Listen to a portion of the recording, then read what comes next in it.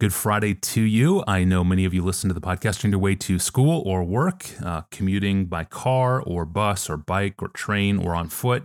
Blessings to you on your day ahead, or maybe you listen on your way home from work or school. Either way, today's question hits on that intersection where the people of God live out their faith in a faithless world. The question is a good one, and it's from a listener named Andrew. Dear Pastor John, hello to you. I am writing to ask you about a paradox I see in Scripture. Paul in 1 Timothy 3:7 says that an overseer, a church leader, must be well thought of by outsiders. But Jesus told his own disciples 4 times that they would be hated by everyone. It's Matthew 10:22, Matthew 24:9, Mark 13:13, Luke 21:17. Because if they have called the master of the house Beelzebul, how much more will they malign those of his household? Matthew 10:25. Assuming it's valid to extend Jesus' words to his disciples to pastors today, how is it that an overseer must be at the same time expected to be well regarded by outsiders and yet also hated by everyone? There are many apparent contradictions in the Bible.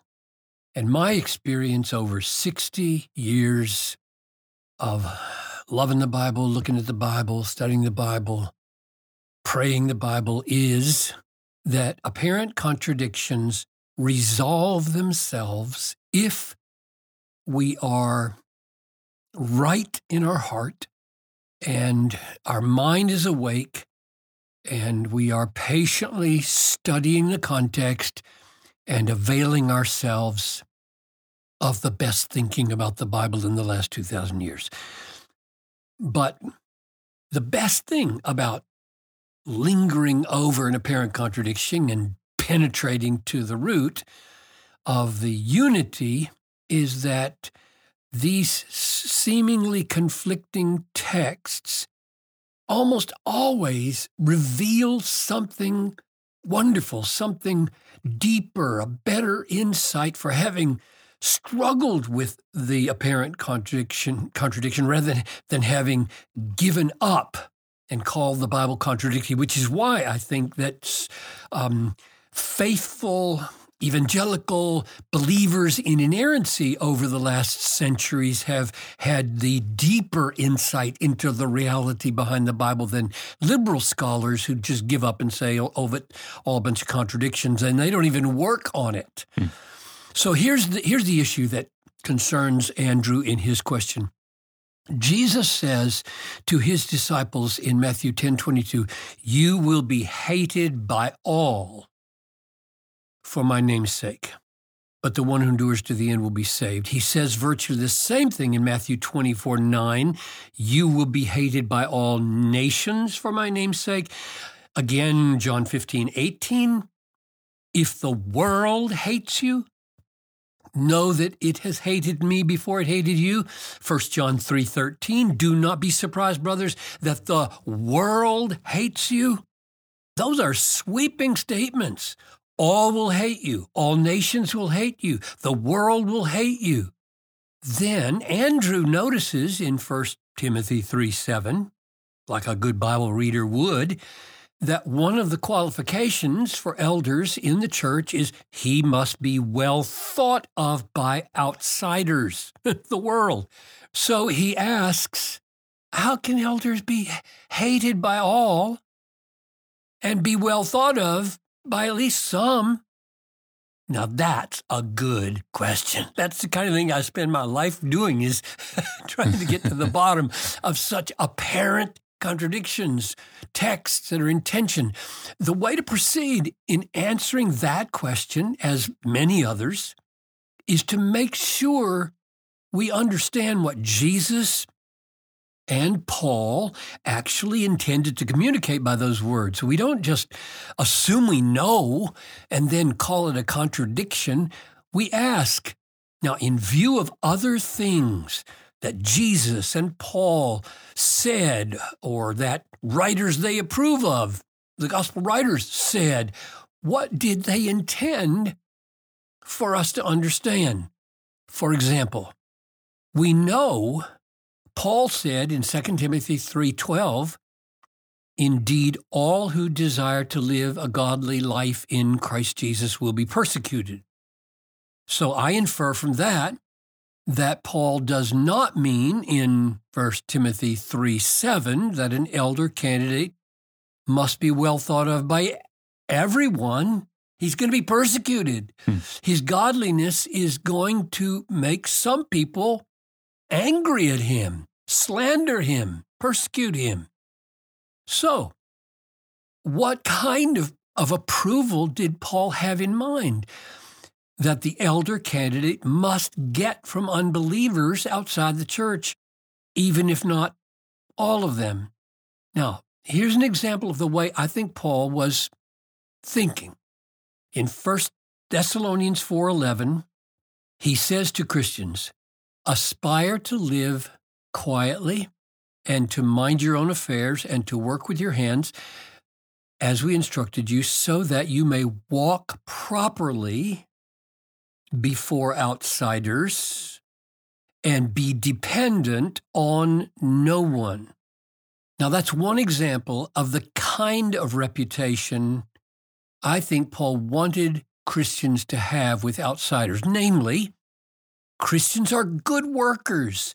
They do not become a burden for other people. In his mind, most non-Christians would find that a praiseworthy trait. In Titus 2:10, he speaks of Christians adorning the doctrine of God by their good deeds and faithful service in social settings, social roles.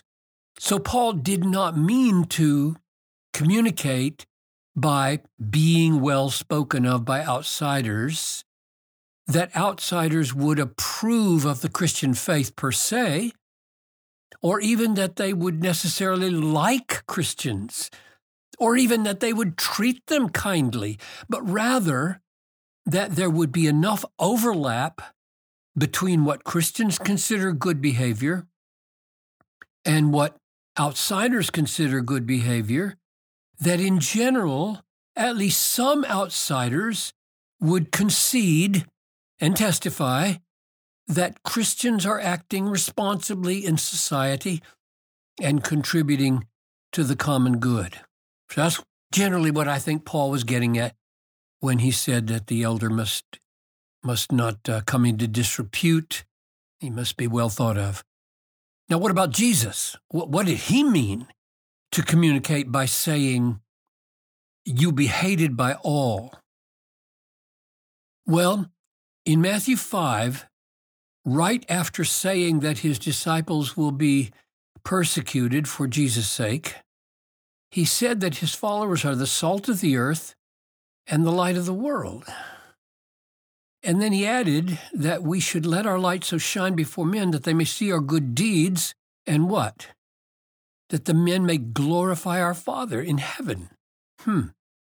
So, even though persecution happens, there is also the expectation that by our salty, bright, and in the context, joyful, verse 12, loving, verse 16, response through it all, people would be converted.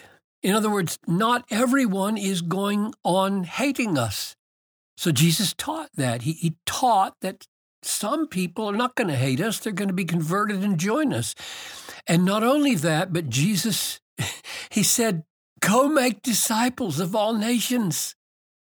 So when he said in Matthew 24:9 that we would be hated by all nations, hated by all nations, the natural way to understand him is that we are going to meet with hate wherever we go among the nations.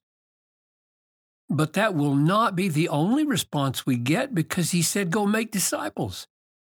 Hate from all nations, but also disciples made from all nations.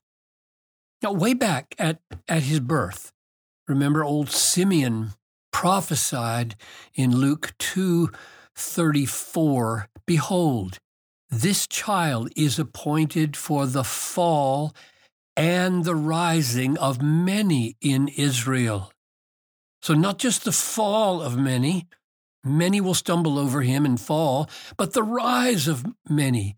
Not everyone will hate him. He had disciples, and there was a following. There were 120 in the upper room when he was done. So how then shall we understand you will be hated by all? Well, consider the use of all in these other phrases from the Gospels. Mark 1:5. All Jerusalem were going out to him and were being baptized by John in the river Jordan, confessing their sins. Mark 1:37. They found Jesus and said to him, all are looking for you. Mark 5:20. The demoniac told how much Jesus had done for him, and all marveled. Mark 11:32. All held that John really was a prophet. Well, we know that's not the case in the sense of literal all, because there were people who hated John's ministry. Mm-hmm. John 3:26, John is baptizing and all are going out to him. Okay. In all these uses and more, the word all does not mean every single individual in the group. It means that this is the general, widespread response. And in the case of hated by all, in Matthew 10:22, we have the parallel text in Matthew 24:9, hated by all nations.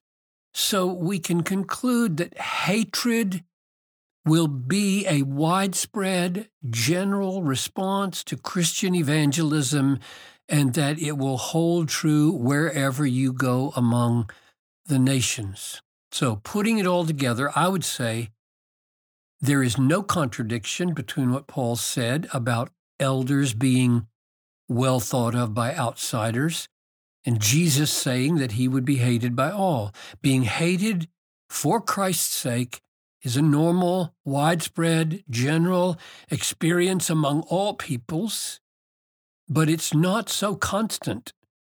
It's not so uniform as to rule out that many unbelievers seeing the good lives of Christians and admitting that they are reputable contributors to society is in fact the case, which is what Paul had in mind.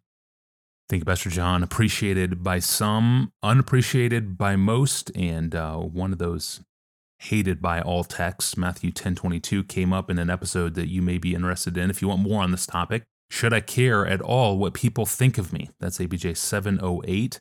Should I care at all what people think of me? ABJ 708. It addresses the balance of not going out of our way to offend the world unnecessarily and being unafraid to offend the world when necessary.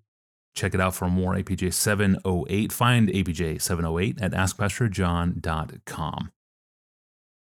Speaking of being unafraid to offend the world when necessary, we return Monday to look once again at gender confusion in the world. Actually, this time, gender confusion spilling out into the church. It's something I think we should all be prepared to see, and we should all be prepared to respond to if and when necessary. That's on Monday, an important episode.